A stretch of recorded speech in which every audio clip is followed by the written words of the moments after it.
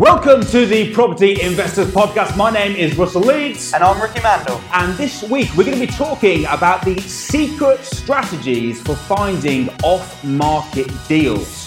Now, a lot of people talk about off-market deals, and it's kind of seen as a bit of quite an exciting thing. Do you want to just explain the difference, Rick, between off-market and on-market deals? Yeah, so an on-market deal is a property deal that is being marketed to the public. So you can find on-market deals online and it's being advertised to the public. So you could jump onto Rightmove, and if you see a property on Rightmove, then that is an on-market deal because it's being marketed. An off-market deal is a deal that you wouldn't find in the public eye. So it wouldn't be on Rightmove, it wouldn't be online, and it's nowhere to be seen. You have to come off of the marketplace to find these types of deals. All right, so why are people so excited about off-market deals? Like, why is there such a buzz about off-market deals? What are the pros and cons? Okay, so one of the pros to an off-market deal is there's no agency involved a lot of the times because you're going direct to the landlord. So if it's off-market, there's no agency actually advertising it. And that means that sometimes if you're speaking directly to the landlord, you've got more room for negotiations because you're speaking to the person that's actually selling the property. Okay. You're not speaking to someone that's going to be getting a fee for the higher price that they get. Yeah, okay. And what are the cons? Well, it can be, you have to know where to look. Yeah. You have to be good at negotiating. You have to know how to work with landlords and speak to landlords. And it's not, when it's on market, it's a case of you speak to the agent, you put your offer forward, job's done. Off market can be slightly more tricky. I suppose one of the big cons with most off market sites is it's not for sale. Of course. Right? So you're trying to deal with people who aren't necessarily trying to sell their property. It's almost like when you approach them, it's almost like you're going to be cold calling. Yeah. Which makes it harder. Yeah. Because if you're dealing with an on-market deal, it means that they're actively trying to sell it. Yeah. You've got an active seller. It's always hard when you're approaching off-market deals, trying to, how you gauge it and how you can convince them, I suppose, to sell you the deal. Yeah. Because if it's for sale, it's probably on market. Yeah, of course. I mean, if someone's looking to sell their property, then first thing they'll do is put it on the market.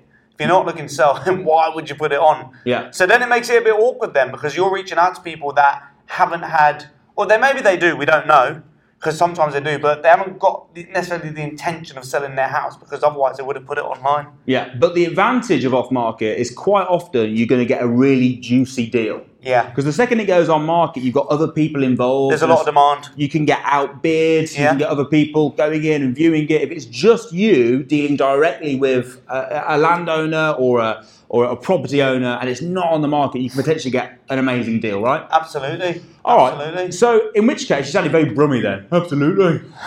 Did I? Yeah, I thought so. You can watch it back and... I will. So if you're looking for off-market deals and you think, okay, this is probably a good strategy for me because I want to get a really juicy deal, I want to get a BMV, a below market value deal, or I want to get a piece of land because, I mean, I am very interested in buying land as a property developer. And what I always find is as soon as a deal goes onto Rightmove, as soon as you've got an on-market deal with land, the price just goes ridiculous. Yeah, like very, very rarely can you get an on-market deal with land where it actually stacks up as a developer. Yeah. And the reason is because of the competition. Because you've got people like builders that are interested. And when a builder buys a plot of land, they're not bothered about making the development markup because they're making the markup on the build itself. Yeah. It's like free work for them. It's like giving them work, right? So land is really, really hard to get good deals on market. So you have to go off market. So if you're going to go off market, you're looking for off market deals, where would you go? Where would you look to find these deals? It's a good question, because that's a big question, isn't it? If they're off market, where do you go? Well, one of the first places that you can go to is you can network, do some networking. So I know a lot of people, in fact, a lot of people that come to our events are landlords and they're looking to offload portfolios. So networking events are one of my top ones. Speaking with people, putting yourself in the right rooms where there are going to be landlords that have properties, they're portfolio landlords, and simply asking them the questions and finding out what they want, what they need. Are they looking to offload even potentially in the future? Because here's another good thing about networking: when you've got a toolbox of strategies, what you could potentially do is you can go network and speak to a landlord. And sometimes I've come across landlords that are in their 50s and they're thinking of retiring in 10 years' time. And when in 10 years' time, they're looking to sell their properties, it's screaming out lease option agreements. Yeah. Because I could take it off your hands for the next 10 years and then I'll buy it in 10 years when you want to retire. If that's the plan anyway. Yeah. It often works like that as well with people that have got a portfolio they're trying to sell off, but they don't want to sell all of them in once for tax purposes. Yeah. So they want to sell them off slowly. Yeah. Oh, we want to sell one this year, one next year. You can target those sort of people for lease options and stuff as well. You can. Actually, I mean, we're at one of our events today, and I actually had someone approach me with a deal. They said, look, I bought this land, the planning on it lapsed. I had to get planning permission again. I was thinking of putting it with an agent, but I'm kind of unsure what to do. Do you mind having a look at it for me? And he's very interested in either selling it to me, or if I'm interested, haven't probably looked at it yet, but selling it to me or partnering with him and I can help pay for the development, etc., and then split the profits at the end. So that is an off-market deal. Yeah. Now, if I'd waited or if he didn't approach me, he probably will put that on the market soon. So if you can catch people at networking events that are thinking of selling, that's definitely a way in. Yeah, and also people that come to networking events sometimes, you don't know what people's positions are, you don't know what their situations are, and sometimes they'll come to events and they'll come to networking events to find out some ideas of what they can do, and then they'll bump into people like us that have got a good solution for them as well, that we can help them buy it, or even package and sell deals. Yeah. We often package and sell a lot of off-market deals to investors from networking. And you get a lot of off-market deals from agents as well, don't you? Yeah, we do. Yeah. Once you've got, if you're doing deal sourcing, once you've got your foot in the door, especially with deal sourcing, and if you're buying yourself, it's the same principle, but once you get your foot in the door of an agency and they know what you're looking for, what type of investor you are, and you act quick with them, and you do as you say you're going to do, they'll often just keep giving you deals because they'll realise that you can sell it or buy it quicker than they could. Yeah, I know what you're probably thinking, well, if it's through an agent, it's not off market. But these are deals that an agent's about to put on the market. Because agents, I mean, I love agents, but agents can be a little bit lazy. Would you agree? Well, I mean, think about it. If you're an agent and you get a deal land on your lap on a Thursday evening, or a Thursday evening. Does it have to be a Thursday evening? Well, I'll get to the point in a moment. Right.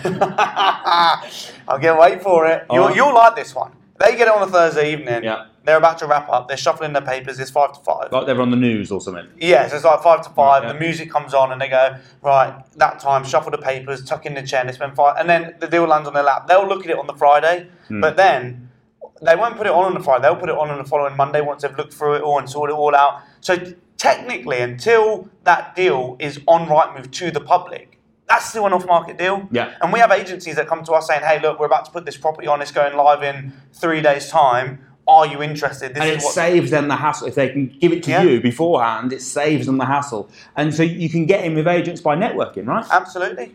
What sort of places then would you recommend go? If someone was here in the UK and they're looking to find off-market deals and thought, all right, networking sounds good for me. Have you got any top tips for networking for off-market deals? My top tips for networking for off-market deals is to firstly put yourself in the right room. So go to, we do events every single month. We do multiple events. And our events, it's a property investors event. So who do you think is going to be there? Property investors. Also, another good one is business networking events. Because what you'll find is with business networking events, you've got business owners that are really busy. They haven't got the time to deal with a lot of things. But because they own businesses, they often have a lot of money that they've invested into houses. Yeah. So I go to them types of events, and then I just simply ask questions. That's my number one tip, is to ask people questions. When you're networking, don't tell people about yourself and make it all about you. You want to find out everything about them. How can you help them? What do they need? What do they want? What's their problem at the moment? And how can you solve their problem? And it may be that you don't actually benefit financially from solving their problem. However, when you help someone, I believe it comes around full circle. Yeah. Also, people are everyone's interested in helping themselves, right? Yeah. So if you find someone that happens to have a house that they're looking to sell, from their point of view, it's helping them. But from your point of view, you're looking for an off-market deal, it helps you. Yeah. But if you go around networking and you're just shoving, do you have any off-market deals? Because I'm looking for off-market deals. You become that annoying person that just goes around pushing your own stuff. So also, sorry to interrupt you, but I just thought of another idea as well. Go on, yeah, go ahead. Better be good though, if you're going to interrupt me. It will be good because Okay. I've thought of it. Go on. So, I love that they laughed at that. But Ricky would be good. and just for the record as Yeah. well, I didn't, before we started, I absolutely did not tell everyone in the room to laugh, even if it wasn't funny. I didn't tell them to do No, that. of course not. But with networking as well, you want to get people coming to you, and one of the great ways to do that, not only networking, but also direct mailing people. So, you know, you're putting yourself out there and reaching out to people, saying how you can help them. Maybe it could be, like one of the things that Samuel teaches is to, you know, reach out to people directly and say to them, you can buy their house if they're interested in selling. If you're interested in selling, I can buy your house quickly. And that's the fact, that's the truth. We can do it as a below market value offer if you're looking for a quick sale. But you're reaching out to people, and if you send enough letters or you do enough direct marketing, the stats show if you send 100 letters or you reach out to 100 people, 10 of those are likely to reach back with interest. And out of those 10 people, you're likely to get a deal. Yeah, I agree. In fact, as I talked about earlier, sort of looking for land, letters is the main way that we get off-market deals. Yeah, you send a lot of letters for your land, don't you? We send quite a lot. We send about 100 letters a week. So what we're doing is we're targeting sites that we believe could get planning permission. Are all of your land deals from off-market? Not all of them, because sometimes I'm saying that, but pretty much actually, yeah. There's been the occasional one that we've bought through an agent, but pretty much all of it is. Because another thing, I know that I know one of your land deals. I remember you telling me the story that you were on a walk with Samuel, and you saw a piece of land, and you just found the owner, and you reached out to the owner. It wasn't for sale or anything. You just reached out to them. I mean, when you're doing letters, one of the ways to find land is by driving around. Yeah. You can drive around, you can walk around. When you know what you're looking for, do you know that there's always that people always talk about, do you know when you're getting a new car? Yeah. What was the latest car that you bought? G-Wagon. A G-Wagon, black G-Wagon, right? Yeah. So when you bought your black G-Wagon, I bet you used to think that G-Wagons were really rare. I think I saw a few on the roads. Yeah. Yeah, hardly ever, right? But when you bought it, or just before, when you decided you were going to buy it, did you suddenly start spotting them everywhere? Every other car on the motorway now is a G-Wagon. It's because we drive around together. Yeah, because you got a G-Wagon as well. We're like G-Wagon friends. Oh, that doesn't sound right. Friends, G-Wagon friends. No, but you suddenly start seeing them. Now, were they there before? Yes. Yeah. But now you start seeing them because your eyes have been opened to the G-Wagon. Because when we're focusing on stuff, most of the stuff we focus on we don't actually see. We did that testing when we went out for that work do with some of the guys, and we were like, right, close your eyes, Rick. What are we all wearing? And you had no clue. Yeah. Right, because even though you've seen us, you saw what we're wearing, you don't take it in, you don't remember it. Yeah. And it's the same with property deals. When you know what sort of land or know what sort of properties, abandoned buildings, things like that you're looking for, and you start driving around, you've got it in your mind, suddenly you start seeing these opportunities, or even like I said, me and Sammy were walking when we saw one, you start seeing these opportunities kind of as you go, and it's like, that's a good opportunity. Get your smartphone out, take a photograph. Brilliant. There's a potential letter that we could send. Yeah. So yeah, driving around. Networking is a big one. Letters is a big one. Drive-bys, not the shooting drive-bys. In your G-Wagon, I bet it looks like that's what you're doing. But drive-bys, 100%. Another big one, social media. How would you use social media? Well, what I do is, because I'm not really massive on social media, and I don't think you have to be. I don't think you have to know the ins and outs of social media or exactly how it works. What I think you don't even know how it works. Well, I know how it works, but what I'm saying is you don't have to know. Okay. You know, like when you came to me and you said, "What's Facebook?" a few weeks ago. No, but you don't have to know how to use it. But what I use it for is I just have my profile, and then I kind of leverage off. I leverage off Samuel.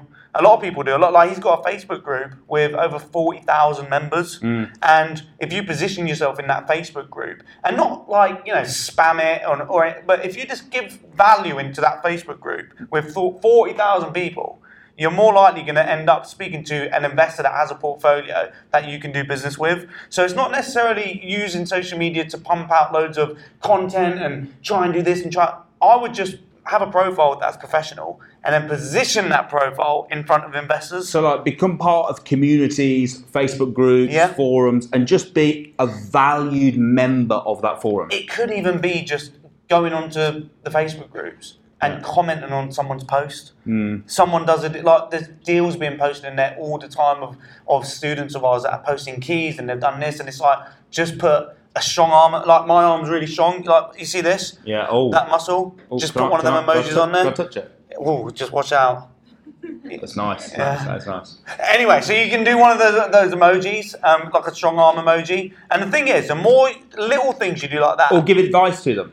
A lot of people ask questions, don't they, on the forum? So if you go on and give advice, people are like, "Oh, that person knows what they're talking about." Maybe you are a builder and you've got experience with building works, and someone asks a question about some sort of work that they're doing and they need help with some sort of building question. You can give value by answering their question, and in return, that gives you exposure, and people probably reach out to you. A lot of people undervalue their experience as well.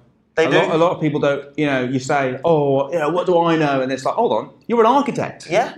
You're a professional person. You've got experience in property. I was speaking to someone the other day, and they said to me, I've not really done much in property. I've got a few houses," and I was like, "Okay, cool. So what's your kind of, how long have you had them?" They said, 10 years, but they've only got a few. They're making a few £1,000s a month, and I was thinking, but you're a landlord. I said, what's the value of the houses? And they said, well, altogether, they've got mortgages, but altogether they're worth about 2.5 million. And I was like, you are a property millionaire.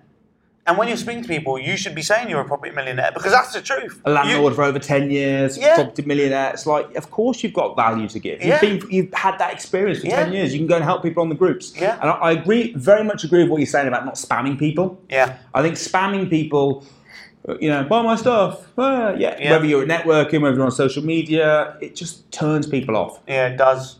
It does. 100%. You like being turned on. Yeah, so I do not like spamming people. Sorry, that does. Yeah. Go ahead. I lost my train of thought. I can think of something else. I've got a horrible thought in my mind now with you. Go on. What's your other idea? Another thing you can do to find people, whether you're sending letters and stuff, and I know you've done this quite a lot, is looking at like public records for like HMO lists and things like that to identify potential properties. Crazy. The amount of people that say to me, "There's no leads out there. There's no HMO deals out there." If you go onto the council websites in your area and you search HMO register, it will come up with a public record of every single HMO that's licensed in that area. So what would you do with that list? You combine these strategies. So direct mailing can be combined with the HMO license. So what I would do is I'd download the HMO license register, and you'll get all of the information of the people that own the property, and I'd direct mail them, and I'd just say, "Hey, I saw you've got a HMO in this area. If you're ever interested in selling or renting out the whole property, feel free to reach out to me." We've got rent to rents that way, and we've sold below market value deals that way by finding landlords that have these deals and they're looking to offload them. We sell them to an investor and they buy it below market value because it's a quick sale for cash. Yeah. And rent to rents as well. Using the same list? Yep. So you're just approaching them? Because there's landlords on the list that have HMOs that have void periods. They've got empty rooms. Everyone's got different problems. There's landlords that have HMOs that have 5-bedroom HMOs and 3 of the rooms are empty and they're sick of it. And some of them, I'll tell you something interesting as well. It's better be interesting. It is. I reached out to one person and they didn't even know they had the HMO. They didn't even know. So they had a HMO? Yeah.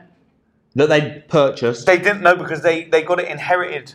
And it kept on getting passed down, and it just got left and they didn't even know they had it, and it's completely empty. And I reached out to them. So they had a HMO that they didn't even know they had, that was just sitting there empty? Yeah, because it had been passed down and they didn't know. They don't live around here. They were just like, I'd look into it, and they looked into it, and they're like, yeah, actually, I got it inherited. It got passed down. I've got this HMO, and then anyway, that reminds me of that footballer. I can't remember who. I think it was. I can't remember who it was, but he had a Porsche, and he went to the airport in his Porsche. Parked it up, caught a plane, got back, forgot he'd driven there, and caught a taxi home, and just forgot he had a Porsche. he just forgot for like 6 months. He was like, "That's a true story." He was like, "Oh yeah, I had a Porsche. I've got like 6 months worth of parking fines now to pay." The hell? Well, you say that, but this guy had a house that he didn't know about. And yeah, but the Porsche, he drove his Porsche to where he was going. And then he forgot he had a yeah, new but the Porsche. house, it's like if you get passed down a house over generation, it's like, well, there is a potential possibility you might not realise you've got it. But if you drive your car the day after, you're not going to go, oh shit. Well, it wasn't a day after. It was like a week. He went on holiday, and then he came back like a week after.